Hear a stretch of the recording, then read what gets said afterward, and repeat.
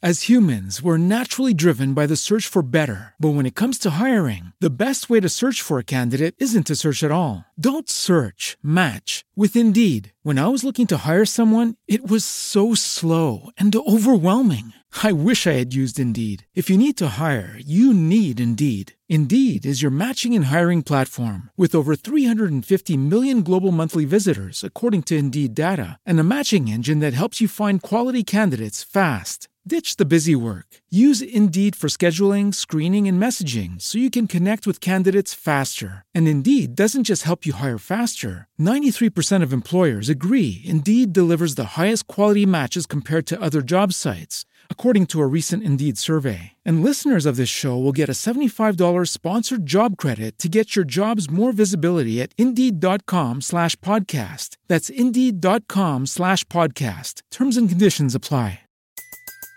Everybody in your crew identifies as either Big Mac Burger, McNuggets, or McCrispy Sandwich. But you're the Filet-O-Fish Sandwich all day.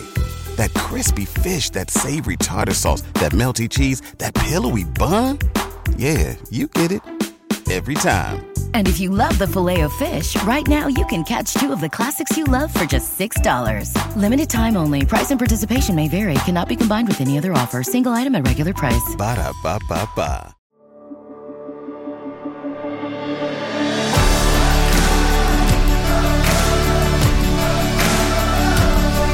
Welcome to the Gravity Leadership Podcast. Gravity Leadership is a growing network of people who believe the center of the Christian life is the love of God revealed in Jesus Christ, and that learning to take love seriously is vital for how we practice discipleship, mission, and leadership. The Gravity Leadership Podcast explores, in practical ways, how to root our lives and our leadership in this love that holds all of us and everything together.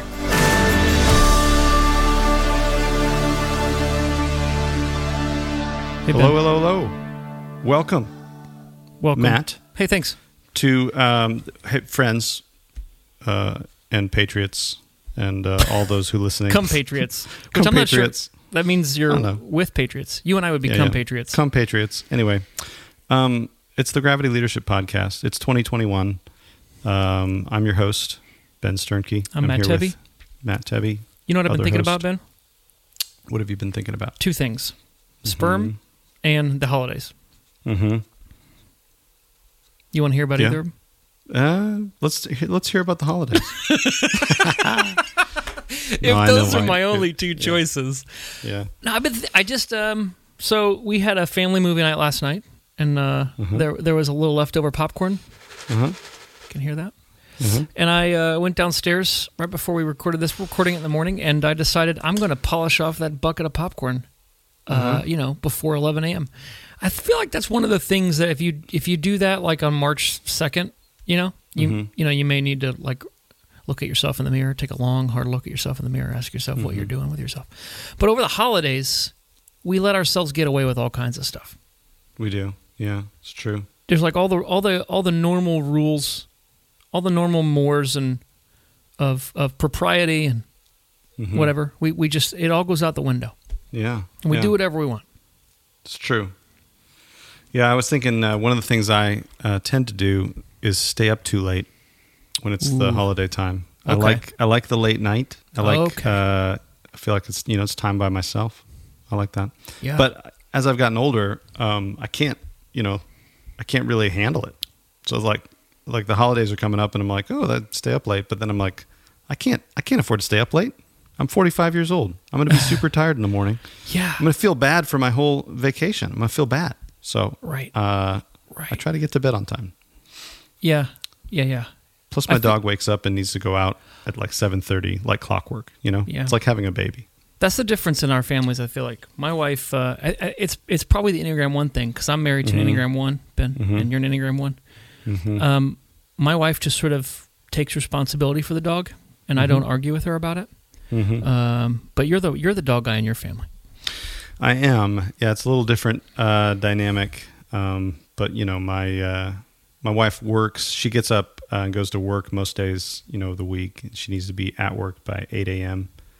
It's kind of her normal work schedule. So anyway, she's got her morning is like, I don't have time to take the dog out. I gotta like get all my stuff together. She's a busy woman. So yeah, so it feels like a fair thing. Yeah, but it is like I can't really sleep in. So no. Anyway, no, old people problems. You know who doesn't have old people problems? Who's that? Andrew Arndt. Because he gets a lot of things done. Goes to sleep on time. He doesn't eat popcorn in the morning. He's got some healthy rhythms. Probably not, as far as we know. And as far as we know. And Andrew and I have actually known each other for over 15 years. It's amazing how many people I went to seminary with and I'm still in touch with or conversation with. Some good friends, some good acquaintances. Andrew is a friend in seminary, and we're still friendly.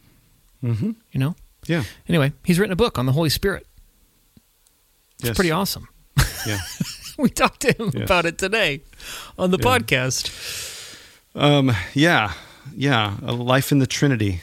Kind of pulling from a lot of ancient church resources, which I love.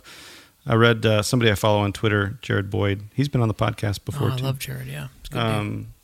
He wrote this on Twitter recently. He said, "All my current favorite theologians are reaching back to the early church, particularly the Eastern Fathers.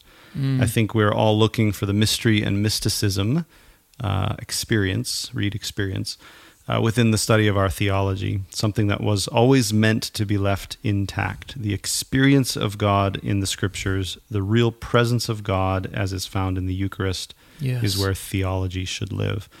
And I really resonated with that. I was like, yeah, that's true. And I also was reminded of this interview and about Andrew's book, where he does a lot of this work. And we sort of geeked out a little bit in this interview just on ancient church sources and the way that they, the way they saw things, I think it's so needed for us today in our Western, I think the way that we see the world and think about theology has been so flattened out. Yeah. And anyway, the ancient church has a lot of resources for this, and Andrew does a great job of bringing those into the present day and kind of presenting them to us in a way that's palatable. Because sometimes reading through those old church resources are like it can be a hard slog.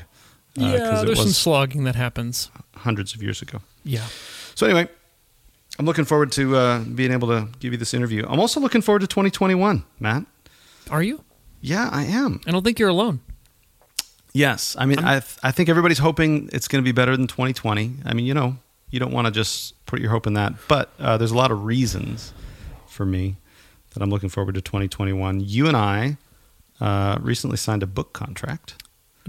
And we're talking about this? We're just going to talk about it on the podcast. If we stay silent, even the rocks will cry out. Yeah. Yes. No, we did. With IVP, we're going to write a book that's based on our 7 axioms that are part of our training. It's also the first part of our podcast series. So we'll probably go back and listen to that as research for writing this book. But the book won't come out until summer of 2022.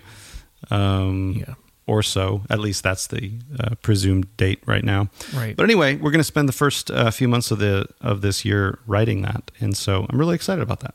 Yeah, me too. Should be fun.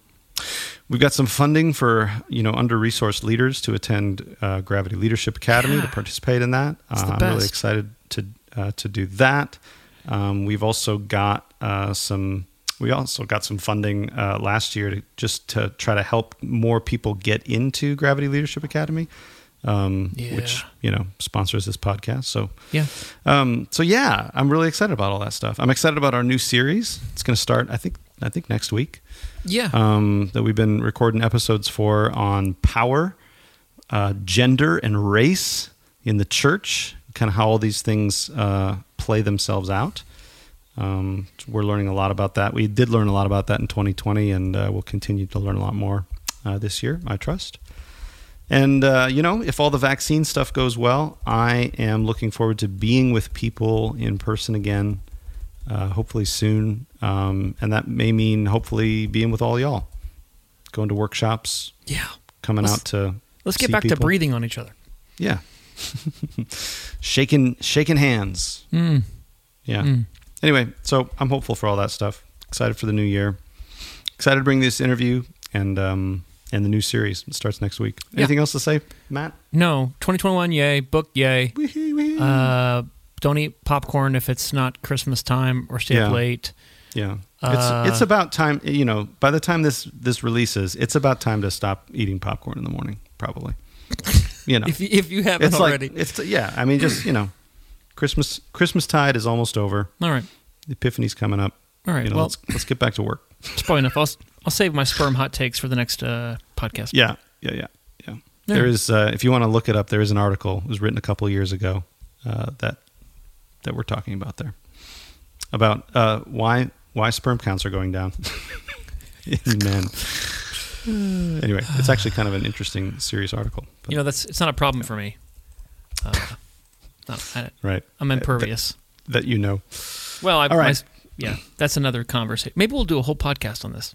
Anyway, here comes Andrew Arndt. Andrew Arndt.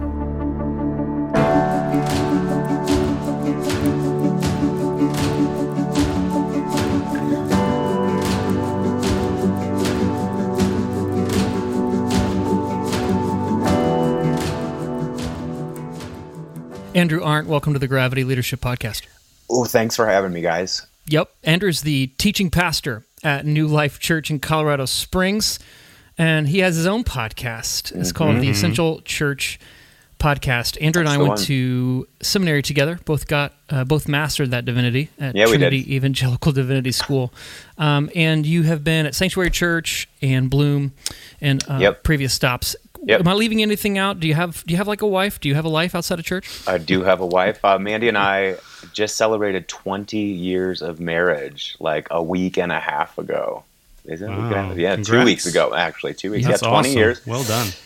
Met in high school, married after my freshman year of college, and come on, that's a purity culture success story right there, buddy. Dude, and we're still together and happier than ever, man.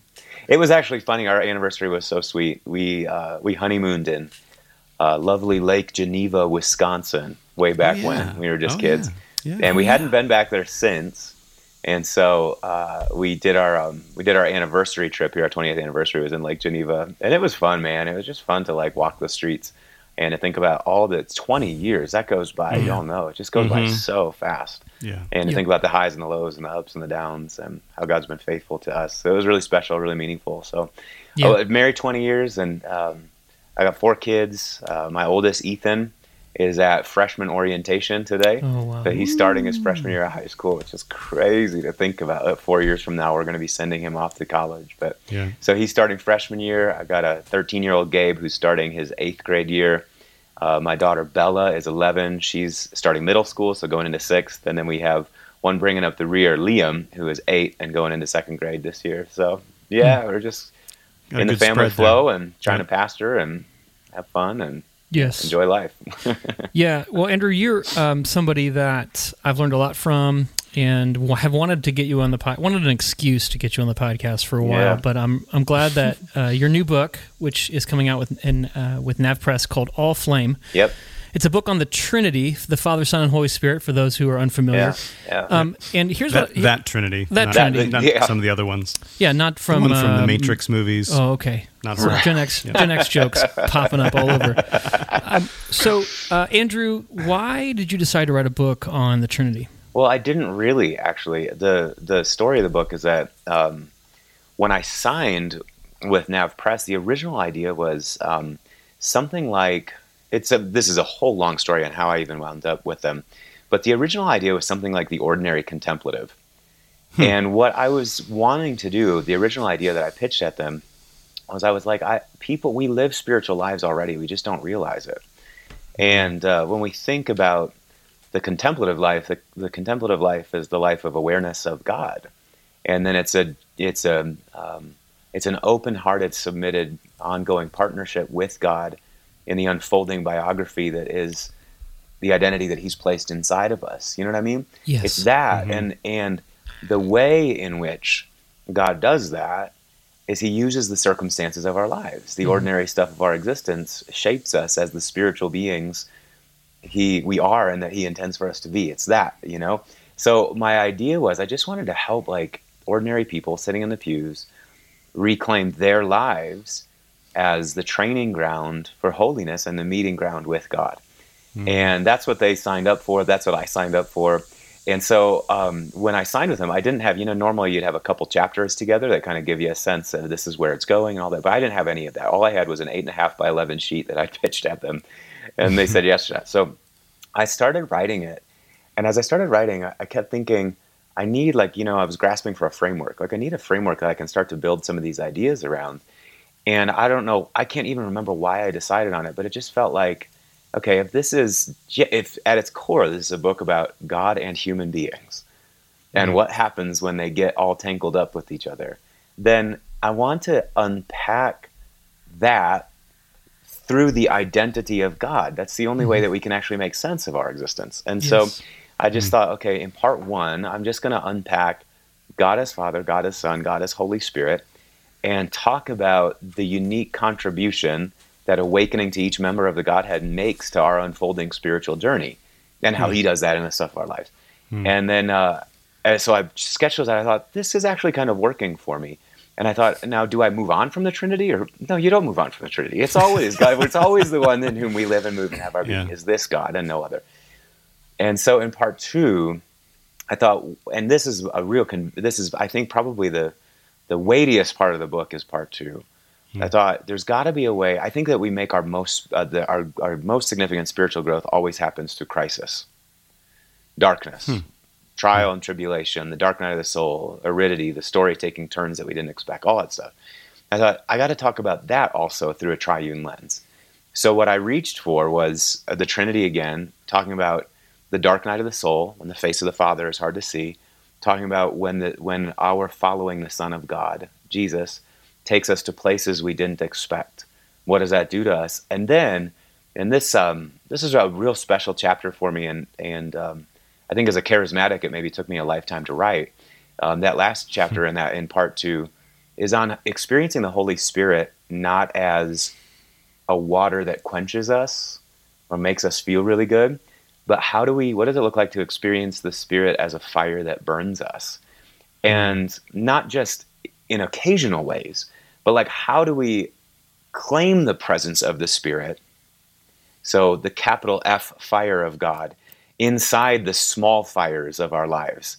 So how do we see those places when it feels like our soul is on fire, our life is on fire, everything is burning down around us? How do we see that as a moment when the Spirit of God is actually reaching out to us? So it was really more a book on just how does God change us? What does he make us into? And I reached for the Trinity as a kind of framework, and I think that it worked. It was fun to write in that way. And I'm not aware of another book out there like it, but it certainly was fun to do. I'm hoping that it helps people. Yeah. Well, there's certainly plenty of books on the Trinity out there, and usually they talk about Arianism and modalism and tritheism and eggs and clovers and water and how it's all awful. Yeah. They're typically systematic or historical theologies. Yeah. And what struck me about this, as I read it, was this is about spiritual formation. Yeah. And so I want to press into this a bit more. Yeah. I became a Christian, I think around 8, at a Baptist VBS camp with the colors, what is it, black and red and green. I don't know if you were familiar with that growing up. I was charismatic, so we didn't spend a lot of time with the Baptists, so you're gonna have to enlighten me. Yeah, basically it was just everything was created good, but then sin got in there and jacked everything up, and now you as an 8-year-old, you're pretty jacked up. Yeah. But Jesus will save you from being jacked up, so you got to trust Jesus, right? Yeah. Yeah. And if you trust Jesus, then you get the white card. You got to go to the white place, and then there's a gold card. Why? Because it's paved with gold, right? Right. And so, why do we need? I guess maybe I just say that to say, I came to faith thinking, quote, Jesus is all I need. Right. But your book is describing the fact that Jesus isn't all we need. Right. B, Jesus never comes by himself. So tell me why we need Father, Son, and Holy Spirit in our gospel. Man, I think that's a tremendous question.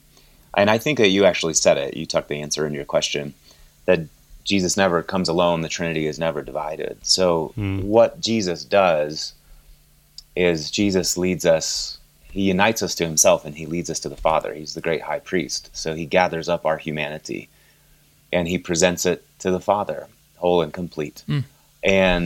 But all of that, we're not physically with Jesus. So how is Jesus doing that now? He's doing that by way of the Holy Spirit, who still is brooding over the waters of chaos, breathing a creative word, and drawing humanity into the person of Jesus who presents us to the Son. And when you start grasping, I think when you start grasping the Trinitarian movements, it really enriches your spirituality. And, it's always there for us as believers, unless you're in a Christian communion that has built its identity on something other than the Trinity, Yeah. I think it's always there. I just think that it's underexplored for most people, So for us, growing up charismatic, everything for us was the Holy Spirit, the Holy Spirit, the Holy Spirit, the Holy Spirit. And Jesus is there. Jesus is the way in which you get saved and we become children of God, but we emphasize the Holy Spirit. But we sang Holy, Holy, Holy, Lord God Almighty, Blessed Trinity. We sang those songs. So it's always there. I think it's just when you leverage it as part of your spiritual formation, things get really rich. And I remember a seminal moment for me was reading G.K. Chesterton's book, Orthodoxy, many years ago. And him talking about how the Trinity is baffling to the mind, but it's comforting to the heart, that somehow God is a society and that we're welcomed into God as a society.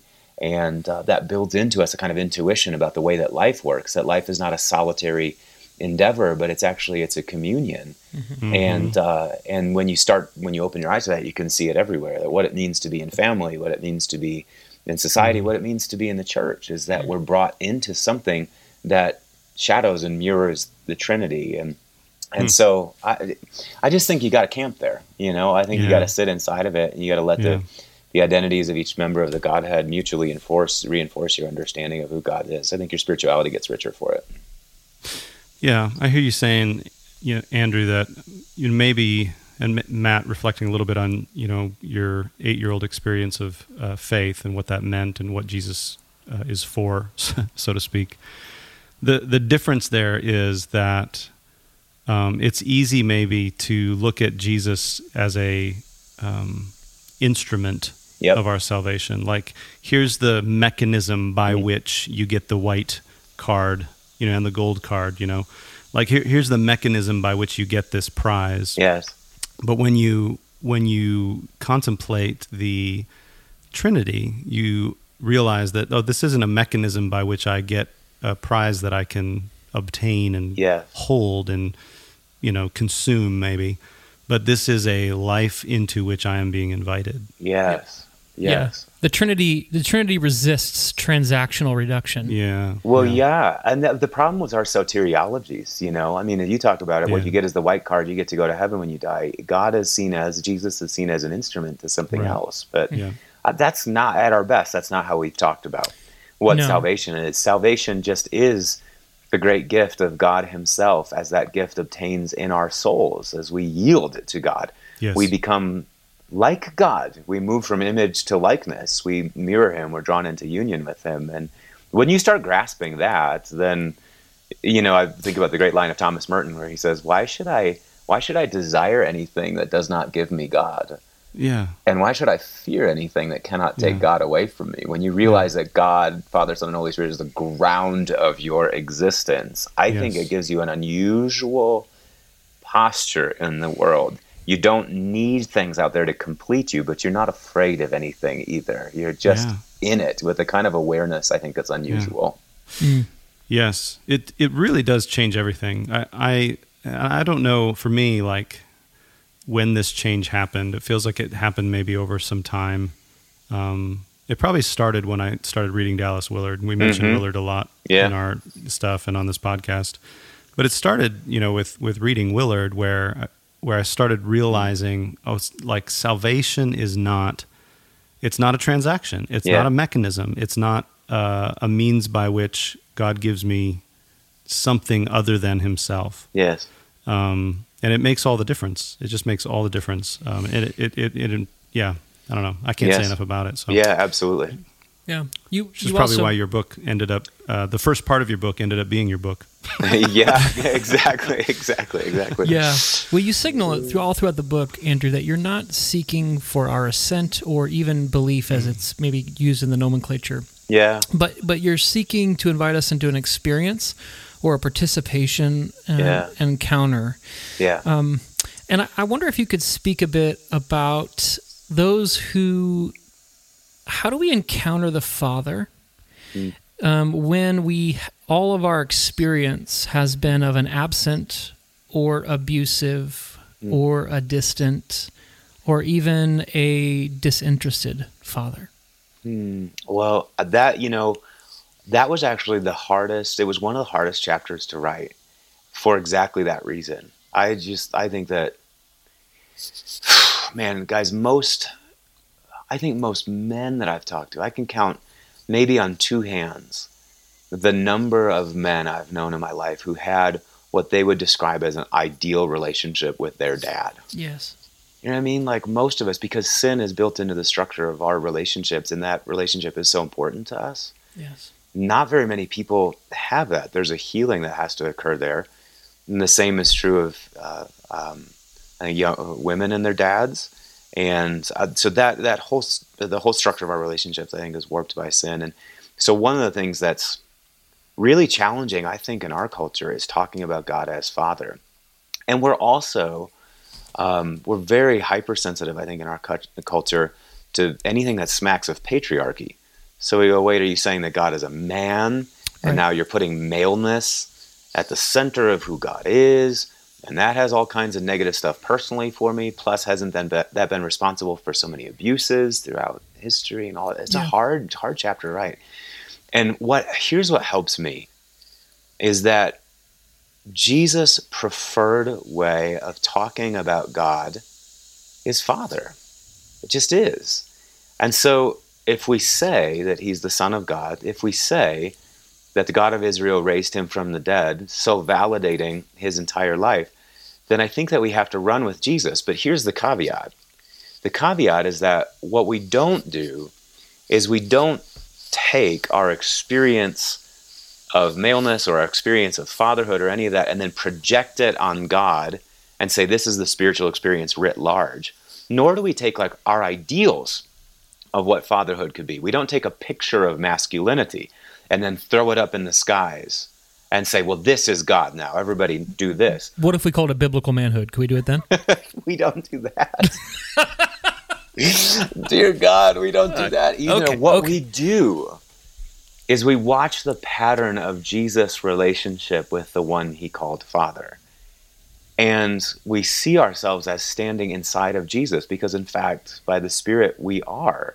And we allow something of that relationship. That's what I argue for in that first chapter, is that we allow that relationship to begin to almost put new grooves in our minds, put new grooves in our hearts, a new pattern of relating to God.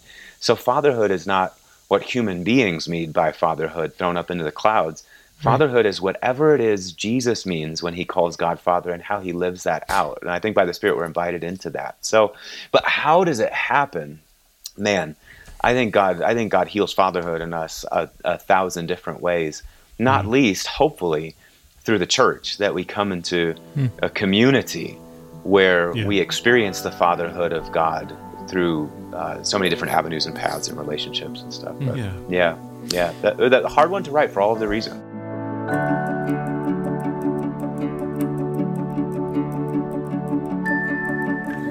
This podcast is brought to you by Gravity Leadership Academy, our 10-month online training intensive for Christian leaders who want to root their life and leadership in God's love and bring lasting transformation to their culture.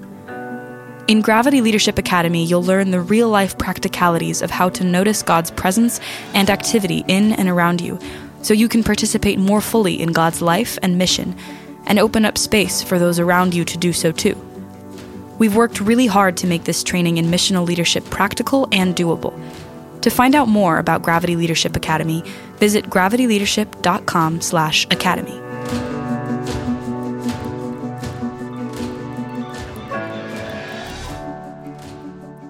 What I notice in me, Andrew, as you're talking, is that the only way I've come to get to know the Father Jesus knew is I have to flex spiritual muscles that I didn't know I needed until I don't know, the last decade or so. And then when I knew I needed them, I was like suspicious or cautious or skeptical of them, and that is, you've got to encounter God in your imagination. Yes, you do. You have to. We can't reduce our relationship with the Father to a set of discursive details. Yes. Yes. And so what you're describing is finding a place of fear and being in Gethsemane in Christ. Yes. And sweating it out there. Yes. And speaking the truth, and then, picking one of the 36 Psalms that expresses lament. Totally. You can't just do that in your prefrontal cortex. You can't just drive that through with analysis. Your way out of it. No, you can't. You have to sit with that. I mean, that's where reading the scriptures just is so valuable. That if all we do is just rely on our imaginations to understand who God is, I think we're going to. But what we do then, I mean, we treat, the Orthodox have been doing this forever. I think that Protestants and evangelicals forgot this, but icons. The scripture is the great icon of God. And the individual scriptures in their own way are icons of God. So what I have found to be really valuable is taking some of those high watermark moments in the Gospels of Jesus relating to his Father and letting those become a little tabernacle for me, where I'm worshiping the Father and experiencing the Father in that way through that discrete bit of text. And we'll go on to all the other hard stuff and the complex stuff, but I need to anchor certain things. So when Jesus is coming up out of the waters of baptism, and the voice from the cloud says, "This is my beloved Son, in whom I am well pleased," I need to hear in that what God is saying over me. Yes. This is my beloved Son in Christ Jesus, in whom I'm well pleased. And to let that saturate to the innermost, to let it, as you said, to let it drive out fear, it's transforming. And you move on to the other things. I think of all the times that to your point, Matt, that I have sat with Jesus in the Garden of Gethsemane, facing a hard thing. I know that this thing must be done, but I'm terrified to do it. Yet not my will, but your will, O God. And I know that your will is good. You only intend what's good. So I can enter into this moment in full confidence that you're holding my very being, and that even if death should strike me in this, that my life is preserved in you. I'm going to be okay. So it's patterning on what Jesus experienced, because he's drawn us into it. The Gospels is not just the biography of Jesus, but in a way it's our spiritual biography as well. We have to see ourselves inside of it. Yeah. Yes. You referenced the incarnation as being part of the gospel earlier, right? And this is part of something I've noticed about your writing, is that you tend to read a lot of the church fathers for whatever reason. And they describe, Athanasius especially on the incarnation, that the incarnation is part of, and what you just said only makes sense if the incarnation is a part of our salvation. Yeah. Right? Because Jesus is wrapping our humanity up in himself and taking it to the right hand of God. Yes, that's it. That's it. The incarnation, when I was growing up, we believed in the incarnation, but we did not understand what we were saying, I don't think. Right. I think what we just saw God kind of climbing in a body and doing something that was salubrious for us. He died on the cross and he's raised to life again. And somehow that does something that we don't quite understand, but if you believe in it, you're all good. Everything good. But that's not how the church generally has talked about the incarnation, that the incarnation isn't God taking a body. The incarnation is God somehow gathering up all humanity into this one person, Jesus, that he's the representative head of a new humanity. So it only works if that is true. And so then that's how, to your point, but that's how we can read the Gospels and go, but this isn't just this particular Jewish man doing these things 2,000 years ago. This is him, a favorite term of the church fathers, Irenaeus, Origen talked about this. It comes through in so many other writers, is recapitulation. What Jesus is doing is he's resetting the whole human story. He's putting the human story back on tracks. So he's the consummate Israelite. He's the consummate human being that now is living this life of obedience to the Father. And his spirit now is drawing all humanity into a lived experience of that, So, Yeah, you just testified to how we read Scripture. Like our theology needs to help us posture ourselves in the reading of Scripture in a theologically more beautiful way. Yes. Andrew, there's so many things that we could talk about. I want to return to the chapter you mentioned about the Spirit as fire. Yeah.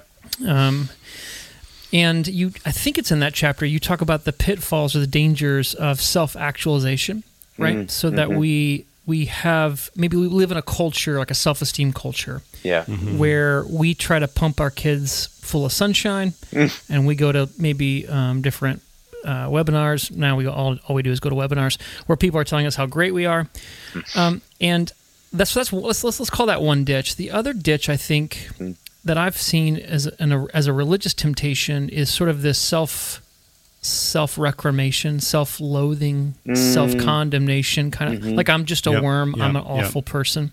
And so I feel like most Christians vacillate between sort of this over-positive view of themselves, trying to drive away the self-loathing that creeps at their door.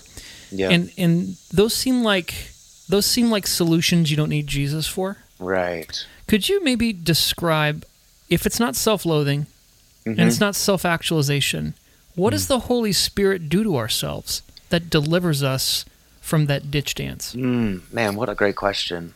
What does the Holy Spirit do that delivers us from the ditch dance? I think that what the Holy Spirit does, I think this is how I'm increasingly coming to understand the work of the Spirit, is the work of the Spirit, it takes away from me all of those things that prevent me rising into true humanness. That's what the Spirit does. So, and I'm thinking again of Thomas Merton. I don't know why Merton keeps coming up, but he talks about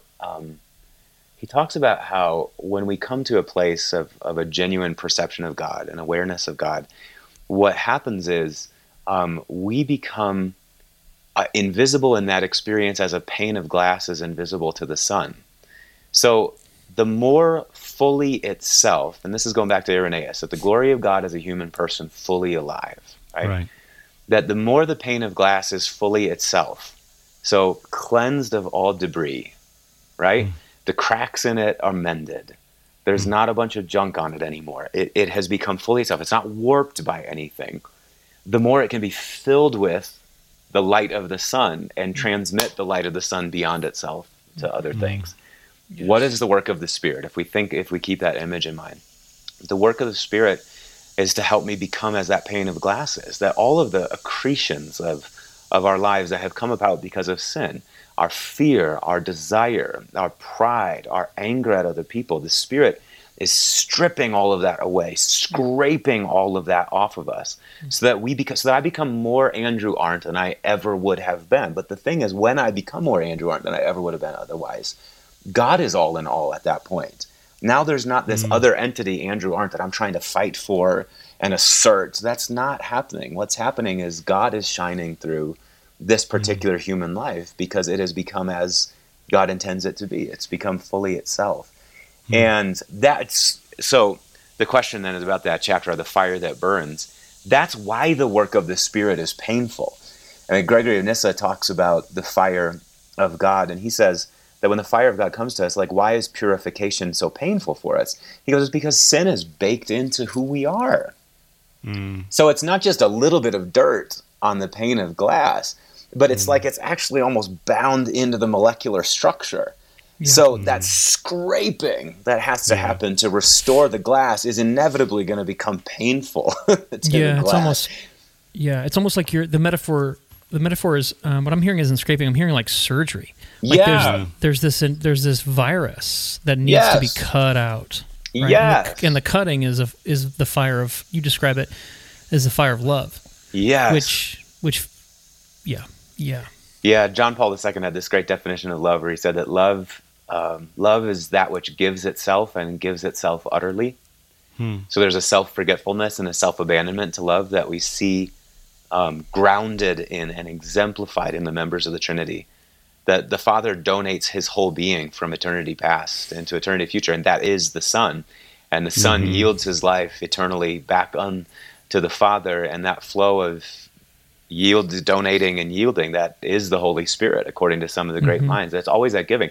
So when the Holy Spirit then comes to take residence in us, the primary thing I think that is being defeated is selfishness, as the Spirit is awakening us to that self-donating, self-giving kind of love. And another way to talk about that love is it's just humility. I'm not thinking about myself anymore. I'm thinking about you. But we are so steeped in our selfishness Right. That the experience of God, if it's not painful, then it's probably not an experience of God. It must be painful. Yeah. So like, and not because God is seeking to inflict pain, right? But that's the lie of the false self. Yes. That would prevent us from undergoing the surgery. The lie of the false self is God hates you. God hates who you are. Look at all the pain he's causing you, when in actuality, as Gregory of Nyssa says, it's the pain of separating what has grown together. Yes. Actually, I remembered I had a quote from Nyssa. This is probably what you're talking about. Yeah. The divine judgment does not primarily bring punishment on sinners. Yes. It operates only by separating good from evil. Yes. And pulling the soul towards communion and blessedness. It is the tearing apart of what has grown together which brings pain to the one who is being pulled. Woo.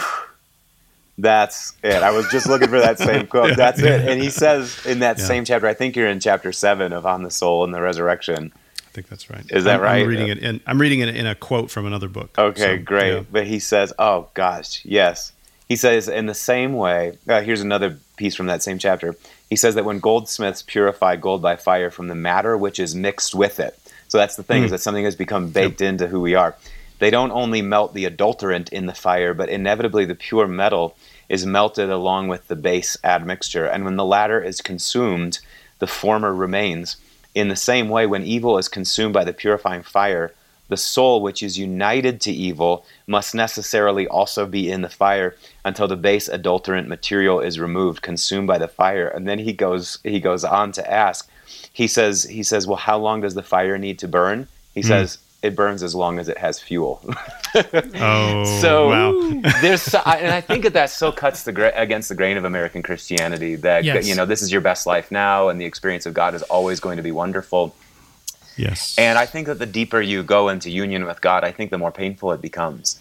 And I think, I think the more mature in the Lord you become, I think the more you realize, oh my gosh, the selfishness it doesn't lie on the surface of my existence. Yeah. It has gone down to the very root of my existence. Search me, O God, and know my heart. Help me, pull it up, whatever it takes. And when you get to that point, that whatever it takes point, now you're really ready, I think, for God to transform you. Yes. Yeah, that's beautiful. I think one of the gifts your book does for us, Andrew, is it reclaims a lot of church tradition that we just haven't been exposed to. And one of those things is the judgment of God is the love of God. Yes. And I think that's part of a reimagining of what pain and suffering is for and what is it unto? What's the telos of this struggle, of this wrestling? And you're right. We have a counter narrative, a counter gospel that says, well, pain is bad, sadness is a disease, hurt, wrestling is wrong, things should be easy and on the up and up. And I think to reinvest maybe in our everyday ordinary life, the sanctity of struggle. Yes. And being able to, this is wisdom, what you're describing, being able to name the love of God that is refusing to allow me anything other than the God self to be my identity and my life. And that's going to suck sometimes because of how committed we are to either trying to actualize ourselves or hate ourselves. God won't let us do either. And how committed and how we're hedonists at heart. We're just looking for pleasure everywhere. Unless it's pleasant, unless it's pleasurable, it's without value. And I think that the saints of old have taught us that actually one of the things that winds up being its own kind of selfishness, that all we're looking for is self-gratification, that even those things must be cut away. So it so cuts against the grain of American Christianity that God loves you and he wants you to be very happy, and hopefully you'll be on the lifestyles of the rich and famous one day. And if not that, maybe you can live like Chip and Joanna Gaines. And it's hashtag blessed. Yeah, exactly. Hashtag blessed. Yeah. Well, to round this book out, I thought the first two sections were beautiful, but the last section, so many books talk about these concepts or exhort us with things, but then we don't have any mothers or fathers to see it in. And you hang what you're teaching on three lives. A Catholic, a conscientious objector, and a Quaker. Mother Teresa and Dietrich Bonhoeffer and Rich Mullins. Yeah. Rich Mullins. I want to ask you about this. What struck me about all three of those, and I know some people would want to say Bonhoeffer doesn't fit this, but I disagree. Like, all three of those are way outside of Western Christianity. Mm-hmm. Like the dominant norm of like an evangelical or charismatic Christianity. Yeah. And so I think you mine the margins of what we think is like, are they still Christians? Or is a Roman Catholic nun still, some people have this thought, but you're dragging these people and saying, let us pattern our spirituality off of them. Yeah. What was it? Can you just maybe talk about that some more? Was that intentional? How did you come up with these three? And just tell us about that a bit. I had the thought maybe to pick three that would span the duration of church history, so maybe representative in terms of eras or whatever. And then, but I thought, I don't want people that are so far away that they feel remote to us. So I would like to have them be in our century if possible. So that was a factor in the decision-making process. The other factor in the decision-making process, I think, is maybe just kind of shows my own spiritual journey, which is that coming from an isolated little tribe on the far-flung edges of Christendom, the non-denominational Pentecostal charismatic movement of the 70s and 80s, we were so isolated from the rest of church history. And part of my journey the last 20 years has been realizing how my own experience with God has already been attested to by people who are way outside of my little tribe. You did not discover this. We didn't discover this. Other people have discovered it. Other people have experienced it. Other people have talked about it with such wisdom. Oh my gosh, we have a lot to learn from them. So I think I did it for that reason too. And I think the other big reason was I just have a burden to help people see, tied in with that their own experience has already been attested to by others, and that they're not alone in this. They're not alone in this. That when we are the people who worship God as Father, Son, and Holy Spirit and live in these bodies, then there are going to be consistent patterns to our spirituality, and we can mine the experiences of others to find wisdom for our own. And those happen to be three people that I've been really inspired by. The biggest surprise chapter, honestly, was the Rich Mullins chapter. And that is my favorite chapter of the whole book. I can't wait for people to read it and interact with it, because I think he's a much more interesting figure than people realized. I mean, he was a radical in every sense of the word. But and I think that he exemplifies the life of the Spirit. So, yeah. Matt has left the building. Oh, my goodness. What happened to him? My neighbor decided to mow their grass. Of course they did. Closing your door. I had to shut them out. Yeah. Andrew, our neighbors are power washing the house next door, but there you go. It's relatively quiet in the house. They got the quiet power washer. Yeah. It's a new thing. Yeah. We could talk probably about this book all day, but I want to honor your time and honor our listeners as well. One of the themes that runs through these three stories, and this phrase caught my eye because we use this phrase at Gravity a lot, and I think it's from Teresa of Avila, but I'm not sure. Maybe you can help us out there, or Juliana Norwich. I can't remember who. But you use the phrase in talking about Mother Teresa and Dietrich Bonhoeffer in particular of befriending darkness. Yeah. Can you say what that is? Yeah. Because when I grew up in the Satan occultist ritualists of the 80s, the Scare, and those were the people that befriended darkness. Yeah. So we're not talking about like becoming Satan's friend. No. Well, what are you describing when you say befriending darkness, and why is that so important? It's so important, and nor are we talking about just becoming chronically morose. We're not talking about that. Yes, right. So I think, just for some biography, and I talk about it a little bit in the book, but I think what really almost inaugurated kind of what I would call sort of the second half of my spiritual journey, maybe the last 20 years, was a period of extended darkness in my late teens and early 20s, probably 2 or 3 years long. It was hard. I had a really profound experience of God when I was 16 that lasted, into junior year into senior year of high school, where I don't know how to describe it, except that I was just riding this wave of like, God is everywhere. I see him in everything. Everything feels good. It's amazing. And my heart was buoyant. And I just remember that. And then I also remember that there was a period, somewhere in the middle of my 17th year, where the lights just went out. I just couldn't experience God anymore. The Bible was not speaking to me the same way. Prayer was not working for me. Spiritual conversations with my friends just seemed empty. Everything just seemed empty. I was, I don't know if I was depressed or what it was, but the lights went out. And I had no grid for making sense of that. Because as a charismatic, we were taught that the life of faith is one experiential degree of glory to the next. You just keep going up and to the right until you meet with Jesus. And all of a sudden, everything just kind of fell apart there. And one of the things that I learned, and I share a lot about this in the book, so I'll save it, let people read it. But one of the things that I learned was that what was happening was the Lord was stripping me of my dependence upon experience, so that I could know Him in a way that was deeper and more fundamental. And I did, and He brought me through it. And that lesson has been reaffirmed over and over again over the last 20 years. That in those times when you don't feel like you're really experiencing God, part of what is happening is that the darkness is falling upon you.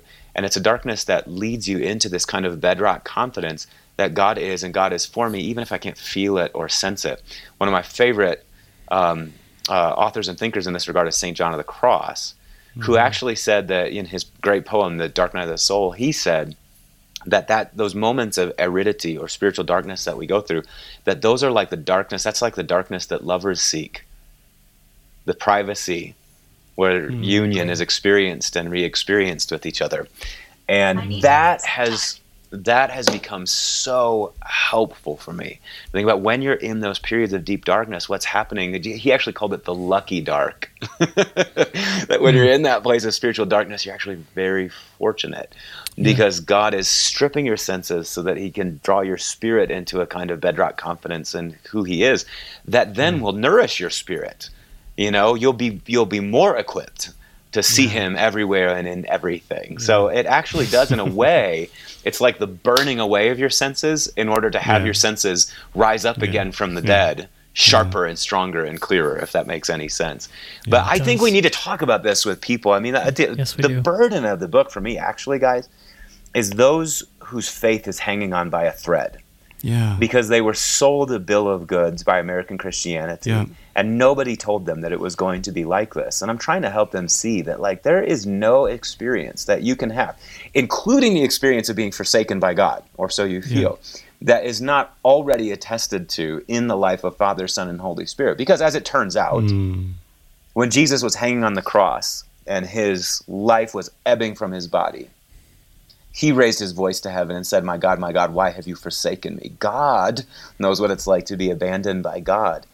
And so it's all there for us in the Christian story if we have eyes to see it. To me, that's the burden of the book. It's just helping people.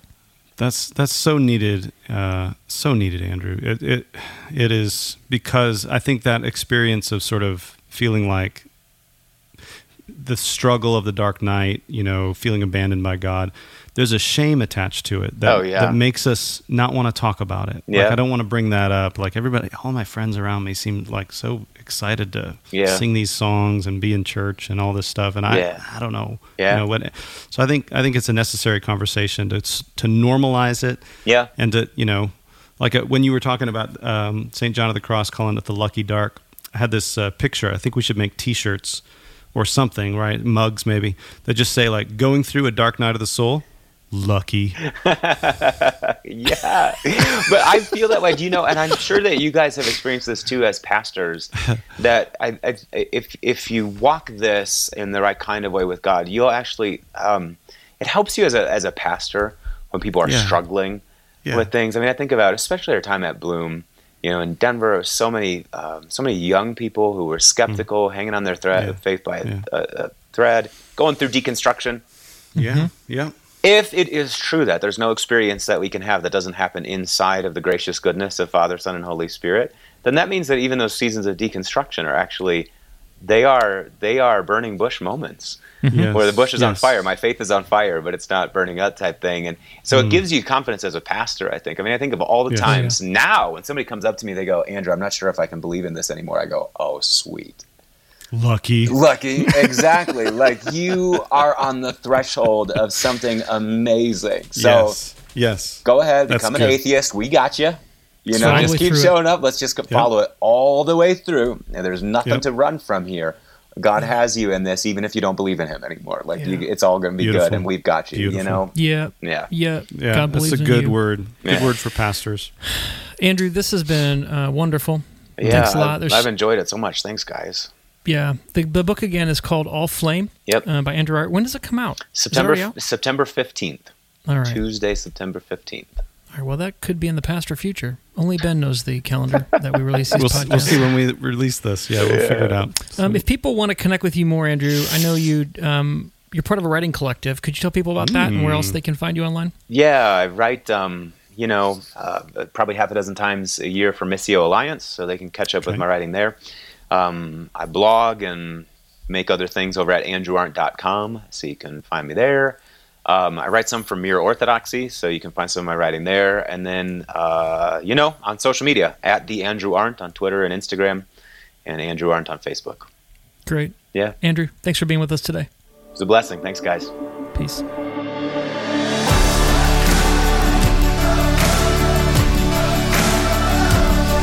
Thanks for joining us for this episode of the Gravity Leadership Podcast. Our show is produced by Ben Sternke, Matt Tebbe, and Ben Hardman. Aaron Sternke does our mixing and mastering.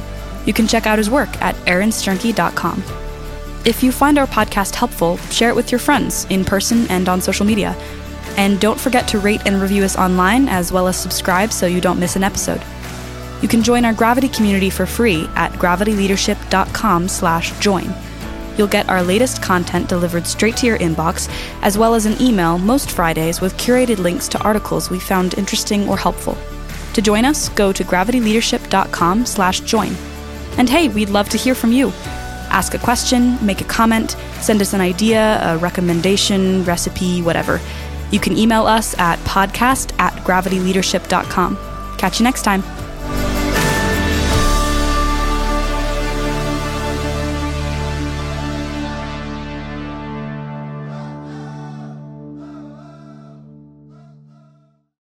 As humans, we're naturally driven by the search for better. But when it comes to hiring, the best way to search for a candidate isn't to search at all. Don't search, match with Indeed. When I was looking to hire someone, it was so slow and overwhelming.